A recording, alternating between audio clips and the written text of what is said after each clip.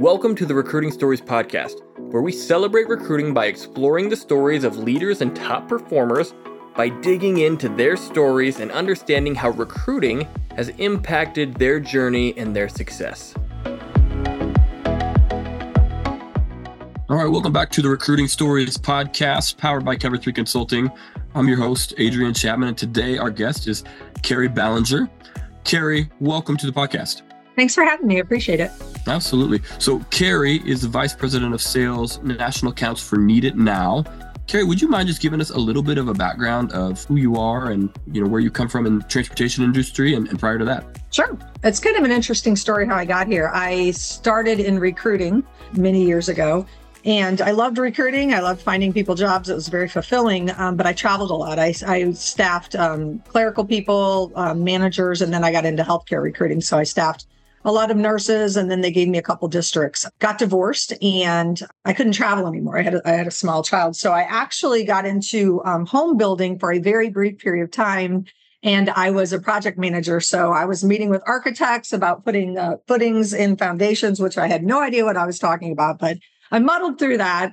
And as I was doing that, I met my husband, who owned a very small delivery company here in St. Louis. And we started, talking and this and that, and it went relatively quickly. We ended up getting married. And I said, well, if I'm going to run a business, why don't I run yours? And he said, okay. And he worked out of his house. They had one account, him and a partner. They had one account, not very big, but it provided a lot of money for them. It's just one account, put all your eggs in one basket kind of thing. So I said, can I be the boss? And they said, yeah. And so I said, all right, let's get some warehouses. Let's make a go of it. So we did. And we got a couple of warehouses, and then we got a couple more, and we branched out into the Midwest, and then we branched out and got some agents across the country. And that's the story of how I got into transportation and home delivery in a nutshell. Cool.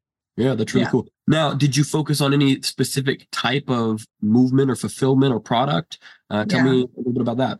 Yeah, when I first got in it, I didn't know what I was doing at all. My husband, they ran off a customer's dock. They didn't have any warehouses. So, my first thing is let's get a warehouse. And we got a relatively small warehouse at first. We got about 15,000 square feet. And I thought, well, this is going to be great. We'll get an account, a couple of counts, and we'll just get some trucks and run it out of it. So I started talking to companies about receiving the product in and doing the final mile. So we focused on the final mile because that's what we did off the customer dock.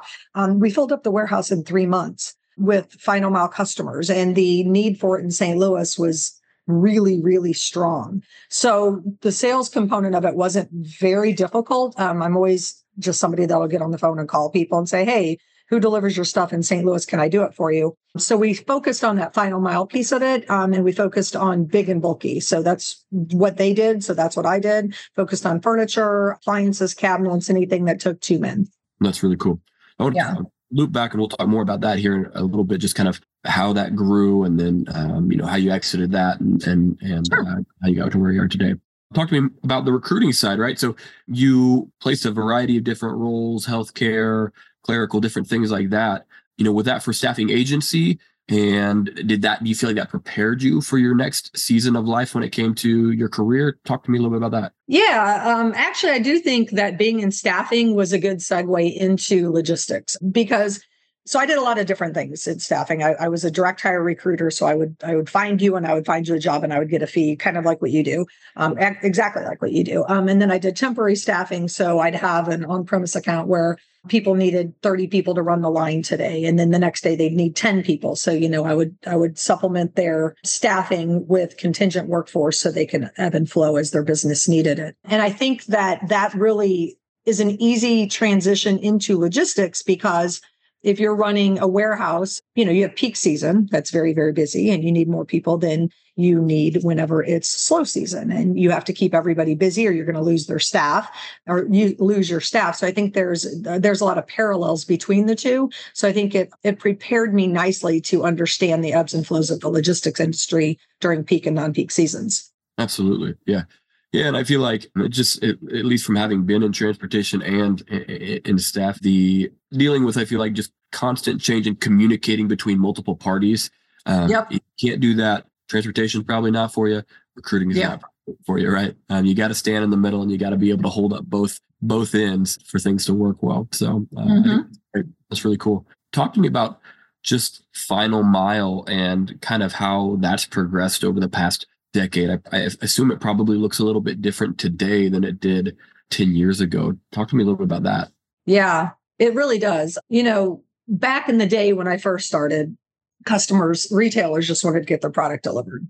There wasn't KPIs and on-time metrics and performance and, just here's my stuff, get it delivered. There was no visibility. There were no visibility milestones where they had to know where everything was every second of every day. As a matter of fact, when we very first started, we routed everything manually. So we would get a stack of orders and I would have two people and myself, and we would sit there and we memorized every zip code in St. Louis and in the areas, and we would route them like this. And then we would fine route them. So then we'd take that stack and we would route them like this. And that would be the routes. We would handwrite all the manifests back in the day.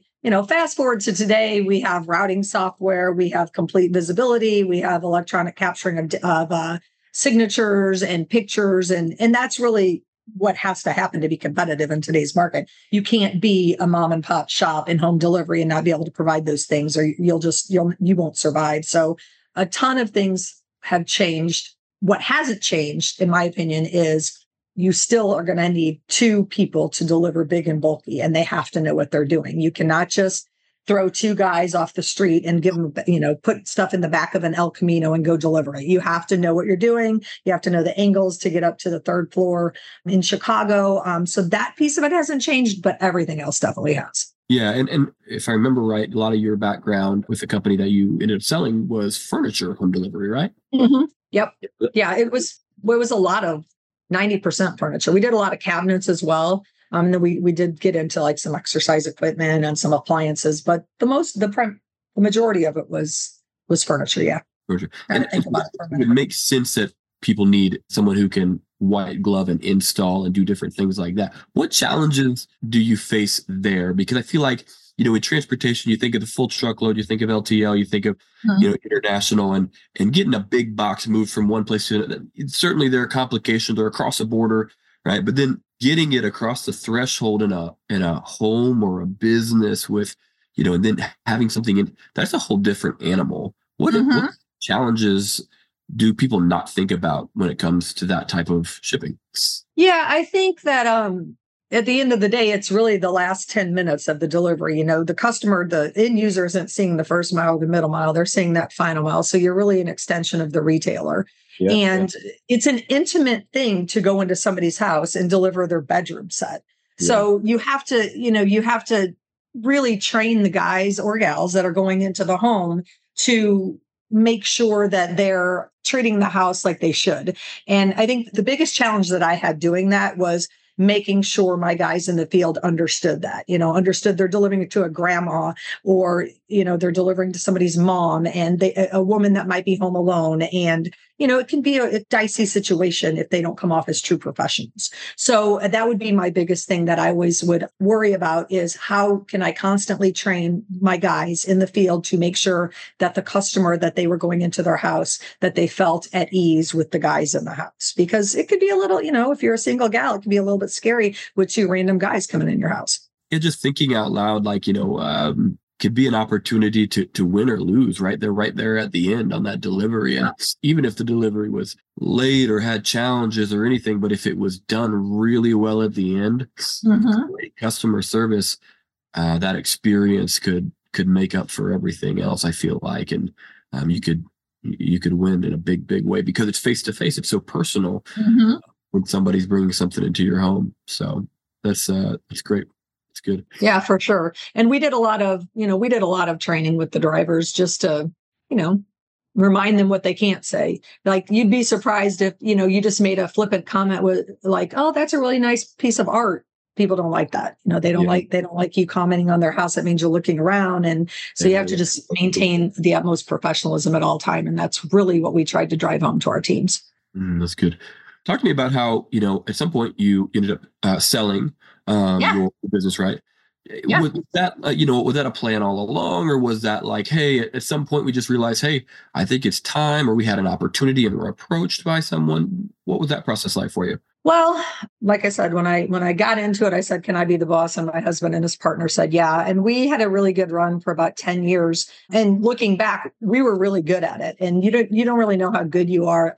My team was at doing this until we got out of it and I started looking at other companies. But about 10 years in, we kind of had not a falling out, but we came to start as we grew, we disagreed with our partner on how to grow the business. So we ended up buying him out. My husband and I bought him out probably 2 years before we sold, because we had talked about selling it, but valuating a company, he had different ideas than I had, and we just couldn't get on the same page, even with what he thought we should sell it for. So we ended up buying him out.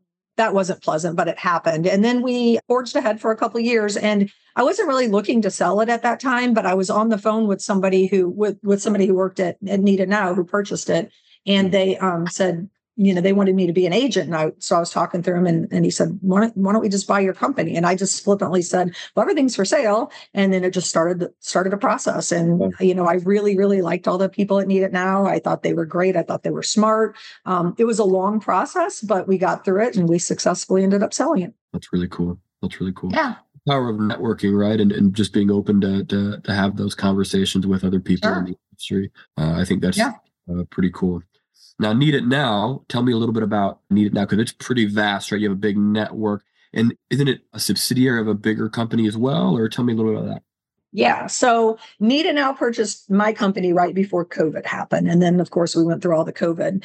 And then we're in 24. So in December of 22, Geodis, which is a company out of France, large freight forwarder, purchased Need It Now. And we went through all of last year kind of just in a transition and, kind of integrating and things like that. And now we'll be known as Geodis, but we are part of the Geodis team right now.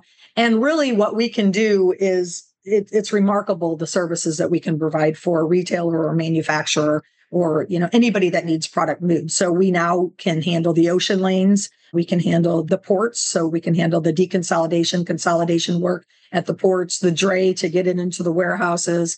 Before we deconsolidate, we can handle the line hauls. We have a whole capacity solutions division that does all the full truckloads in the line hauls to the hubs. We have a network of hubs across the country. And then we have obviously can do all the final mile. We can do store pool distribution, final mile into the customer home, direct to consumer. So really, once I get my teeth into a retailer, I'm like, what do you need? You can have all of this. You can have part of this. I'm happy to develop a solution that fits what you need, but just talk to me about what your headaches are. And that's kind of the approach of how I spin it all to everybody. That's cool. Do you have, in what you do now, do you have like an ideal client size or type? So I can sell all of that. And my job is really I don't know everything about everything, obviously. My wheelhouse is that final mile. So that's my favorite type of thing to sell. But my job is to bring everybody to the table if there's other solutions that need to be presented to the customer. So I do that. But when I'm just selling the stuff I want to sell before I open it up to other things, it's really the final mile piece of it. So we actually have what's called a final mile complete distribution network. So I'll just give you a quick example. A couple times a week, we go out to California, pick up some furniture from a retailer, and we bring it back, inject it into our network at one of our warehouses. So Indianapolis, or this one happens to go to Atlanta. We break it all apart, put it on trucks, move it to the hubs, and then deliver it. So that's kind of the thing I like to sell, is that big and bulky furniture distribution. We can inject it anywhere in the country, and then we can deliver it into the consumer home. And the best part about it is when we move it in a full truckload environment. We don't send it LTL. LTL causes a lot of damages and that type of thing. We move it in a full truckload environment, and it's always full. So it's going to reduce the opportunity for damage and those types of things. So that's my favorite thing to sell currently. Do you have an outlook for what you think the year looks, like moving forward? I know there's been a lack of demand in the transportation market in general. So sentiment seems to be down, generally, but I think there's hope that between an election year and just maybe more consumer demand on the horizon, data that shows otherwise. What are your thoughts there? Anything?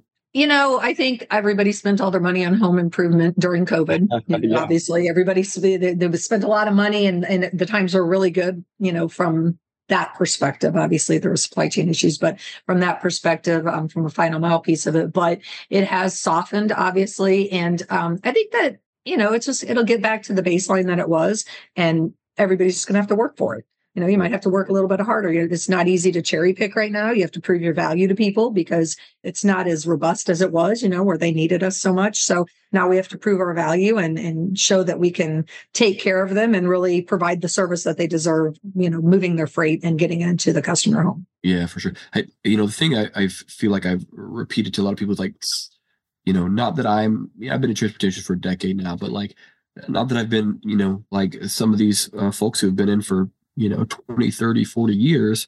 Yeah. But the last few years seem incredibly volatile just from a demand standpoint. And so I feel like if you have weathered the storm in the past, 3, 4, or 5 years here, chances are that you will do well in the future if you or stay consistent, and like you said, prove your value and, make sure you're doing a good job for your clients, whatever that is. Yeah, I would agree with that because there have been some really good times in the last 5 years, and then it's been pretty lean. So if you can figure out how to adjust your business, going back to the staffing and the ebbs and flows of it all, if you can figure out how to adjust your business and survive with those ebbs and flows, then you'll probably be in it for the long haul. Yeah. Let's talk back a little bit more on recruiting, right? So you were a business owner in transportation for a decade, of sales and national accounts here now. Obviously, you've had to hire people doing that. Did you have a philosophy on hiring then? And is it the same now? How's it changed? I think it's probably the same. I don't necessarily try to hire the smartest person. I'm not the smartest person. That's why I surround myself with people that are smarter than me. But nobody knows everything about everything. So I try to hire people that are intelligent, but more importantly, they are open to learn. They're teachable, they're coachable, and they have some level of moxie or grit or a drive where they want to get things done. And so that's, I've hired people that have no experience in transportation at all throughout the years. And I've taught them, I can teach them the process. I can teach them the technology to use as long as they have that drive and they want to do it. So that's been my philosophy. It's more about the person than making sure that they've done everything that I want them to do in the future. I can teach them that part. So it's more about the person. Yeah. Two things I heard you say there were just like, obviously like a natural internal drive, and then two, just teachability. Right. And so I think teachability also requires humility. Right. And so when you see someone who is humble enough to learn and say, I don't know it all, to me, that's just always been a hallmark sign of like, great, we've got something we can work with. Even if you don't know how, we can get you in a position where you can learn. So I love that. Do you have any stories from the years, when you were in staffing or to now, that was hey, this was either an inspirational or just a funny story or anything like that from I made a bad hire, made a good hire, this happened during an interview or anything like that? Well, I will tell you, I'll just tell you a story. So when I first got into staffing, I was 28 years old, and I got hired by this phenomenal group of women at a company called Spherion, and they were probably 40 and they just knew what they were doing, and they were very, very inspirational. So we had this entire training of how to direct hire. I was hired as a direct hire recruiter. So I find people, I find them jobs, I make money. So we had this training, and it said, you're supposed to do this every day, this every day, this every day, this every day. So I, by the book, did everything they told me. So one thing that we had to do was called a power hour. So every day for 1 hour, we would be on the phone making cold calls, trying to generate jobs for candidates that we could fill. And I did this so much and so often, and the room would be so loud. I remember I would crawl under my desk because I would get somebody on the phone. And so I would be under my desk talking because it would be so loud in there. And some people wouldn't do power hour, some people would, but I would do it every day. And I called this one company so many times because I had a target list and I really wanted to get into this company. So I called him every week for like weeks and weeks and weeks. And one day he called the branch I worked at back, and he asked, I guess, for the boss or whatever. And he gets her on the phone and he said, there's this gal, Carrie, she keeps calling us. Can you please tell her to stop calling us? And my boss was like, well, you can either be a recruiting source or you can be a customer. So pick which one you want to be. And she had my back, and they never did give me any business. So I turned it into a recruiting source, but I was gung ho to get this company, and I didn't, but I recruited some people from them. That's awesome. I That was appreciate kind of my that. style. Yeah.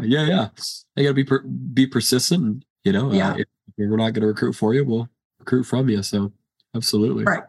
Yeah. That's Yeah. cool. Yeah. Well, cool. Well, I saw in your profile something, and feel if you don't want to share about it, that's more than fine. But what is Chief? I saw Chief on your profile. Could you tell me a little bit about that? Is that something that's you're willing So to? Chief is a networking group for women. So Cool. it's for VP women and above, and you have to be invited in, and you can have your company sponsored, or it could be self-funded or whatever. And it's a networking group for women, and it's really an opportunity to meet other people that are at the VP level or above, and really just share experiences about what it's like trying to climb a corporate ladder or get to the next level, or if you want to be educated on how to get on a board, or if you want to be educated on, some more diversity training or things like that. So it's really just a resource of personal development. And I was invited to it, I guess last year, maybe a little bit over a year ago, and I went ahead and joined it. And I really like it because you have a core meeting once a month with the same group of people. And then you have it's called like a guide. So she basically brings topics and we all talk through them, and they're not necessarily work related. Some of them are just, you're trying to juggle your kids and your husband and your job and be successful, and just to know that other women out there are doing the same thing. And, you have a connection, and you have you made a friend that is experienced the same thing you are, and you have somebody to talk to. It's almost like a little bit of a therapy group as well. So I've enjoyed it, and that's what it is.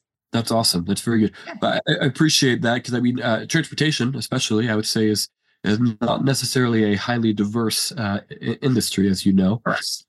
So I think about something like that, and there's probably a giant opportunity for, in my opinion, I think there is a giant opportunity for women in the transportation industry, and you definitely have to band together. So I think that's great. What advice would you have for a young woman in the transportation industry, looking to expand her career?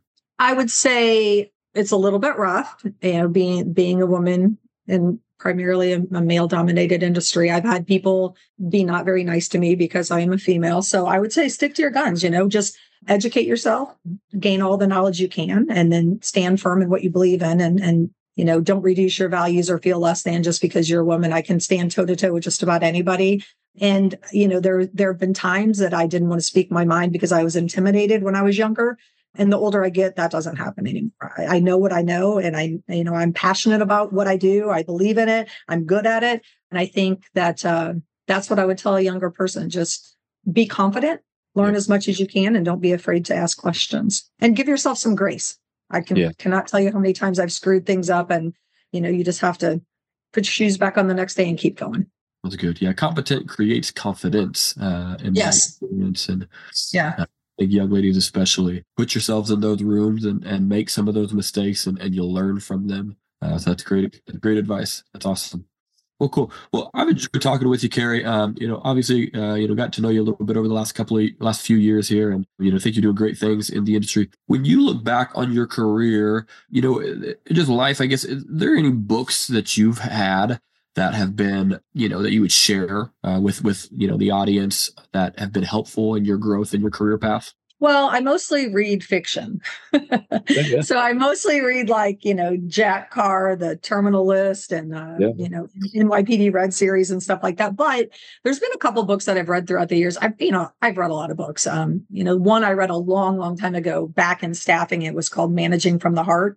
I thought that was a great book. I don't know who read it, but it talks about, back then you didn't do it as much as you do now, try to make sure your employees were very much taken care of. And that's what that was all about way back then. So, it's probably people do it all the time now, but they didn't necessarily do it then. But I'll tell you, the best book I ever read, Adrian, was called, it was written by Shep. It's not even a book. It's a lesson. It's Shep Hyken, Lessons from a Cab Driver, something like that. Yeah. And it's just a real thin book. I actually bought it for every one of my employees at one point. Yep. It's a real thin book. And it's about this cab driver, Frank, that was a regular cabbie. He'd go pick up his dirty cab every day. He'd go get fares. He'd go get tips. He knew that if he gave good customer service, he would get a tip. And then he learned that if he gave exceptional customer service, he would create a loyal customer that every time they came into town, they would call him and they would tip him twice as much. So he asked his cab company if he could take the cab home. He detailed it every day. He had bottles of water in it. He had snacks for him. And it tells a story about how he really created a business with the same customers over and over. And I'm extremely passionate about customer service. And I don't know if that helped me get there, but I've always been like that. And I think it's a great story about how the difference between taking care of a customer and giving a customer exceptional service. So I would encourage anybody that has, young customer service reps or anything like that to find that book, read it, and have a power hour of lunch and learn with them or whatever. That's good. I love that. I'll make sure I put that in the show notes. But someone give me similar advice in the past couple of years here that run Cover 3. But kind of the example that they gave was like, they asked me a question, there are some restaurants that you will go to or not go to based off of the service that is provided, by the experience that you have.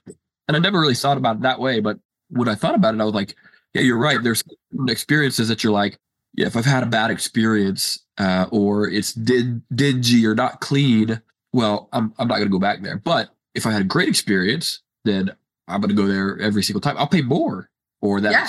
So that's great. Very cool.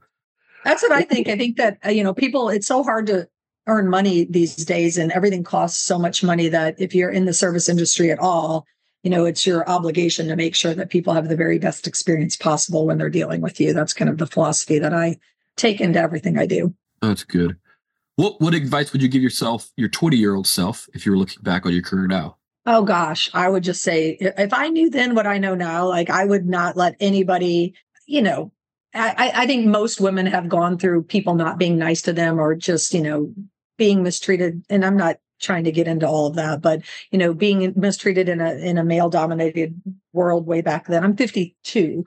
So I would just say, don't be intimidated. Go for it. Figure out what you want to do, figure out how to get there, use all the resources. Now you have the internet and I didn't have it back then. So, do whatever you need to do to get where you want to be in life. Find yourself a trusted advisor, bounce ideas and go for it. And like I said before, I think it's very important that you give yourself some grace to make some mistakes along the way. That's good. I can echo that. The internet is a fabulous resource. It's a fabulous distraction if you let it be as well. Yeah, for sure. Mentorship is a key as well. Find someone a little further down the road than you. See what you can do to help them. Take them to coffee now and then. And if you can be a support to those people, it'll come back around at some point in time that may be helpful for you too. So I love that. Well, Carrie, conversation's been awesome. If someone wants to get in contact with you, whether they just want to connect with you, they want to ask you for advice, they want you to move all their products, what should they do to get a hold of you? Well, first of all, you can look me up on LinkedIn. I post a couple times a day and I always post my phone number on there and my email address. So I'm all over the internet like that. You can Google me. My name is Carrie Ballenger and my personal email is carrie@carrieballenger.com. So it'll be like that forever, even if I ever do decide to switch jobs, which isn't going to happen anytime soon. Or they can call me at 314-713-4703. And then I do want to say that for everybody who's listening, I've used Adrian in the past to fill positions for me. And Adrian, you've always done a great job, very responsive. So I would encourage anybody listening to give you a shot if they're looking for a recruiter. Well, that means a lot. Thank you so much, Carrie. I appreciate it. No problem. Well, thank you for joining us again, and we'll see you next time. All right. Talk to you soon. Thanks so much. Bye-bye.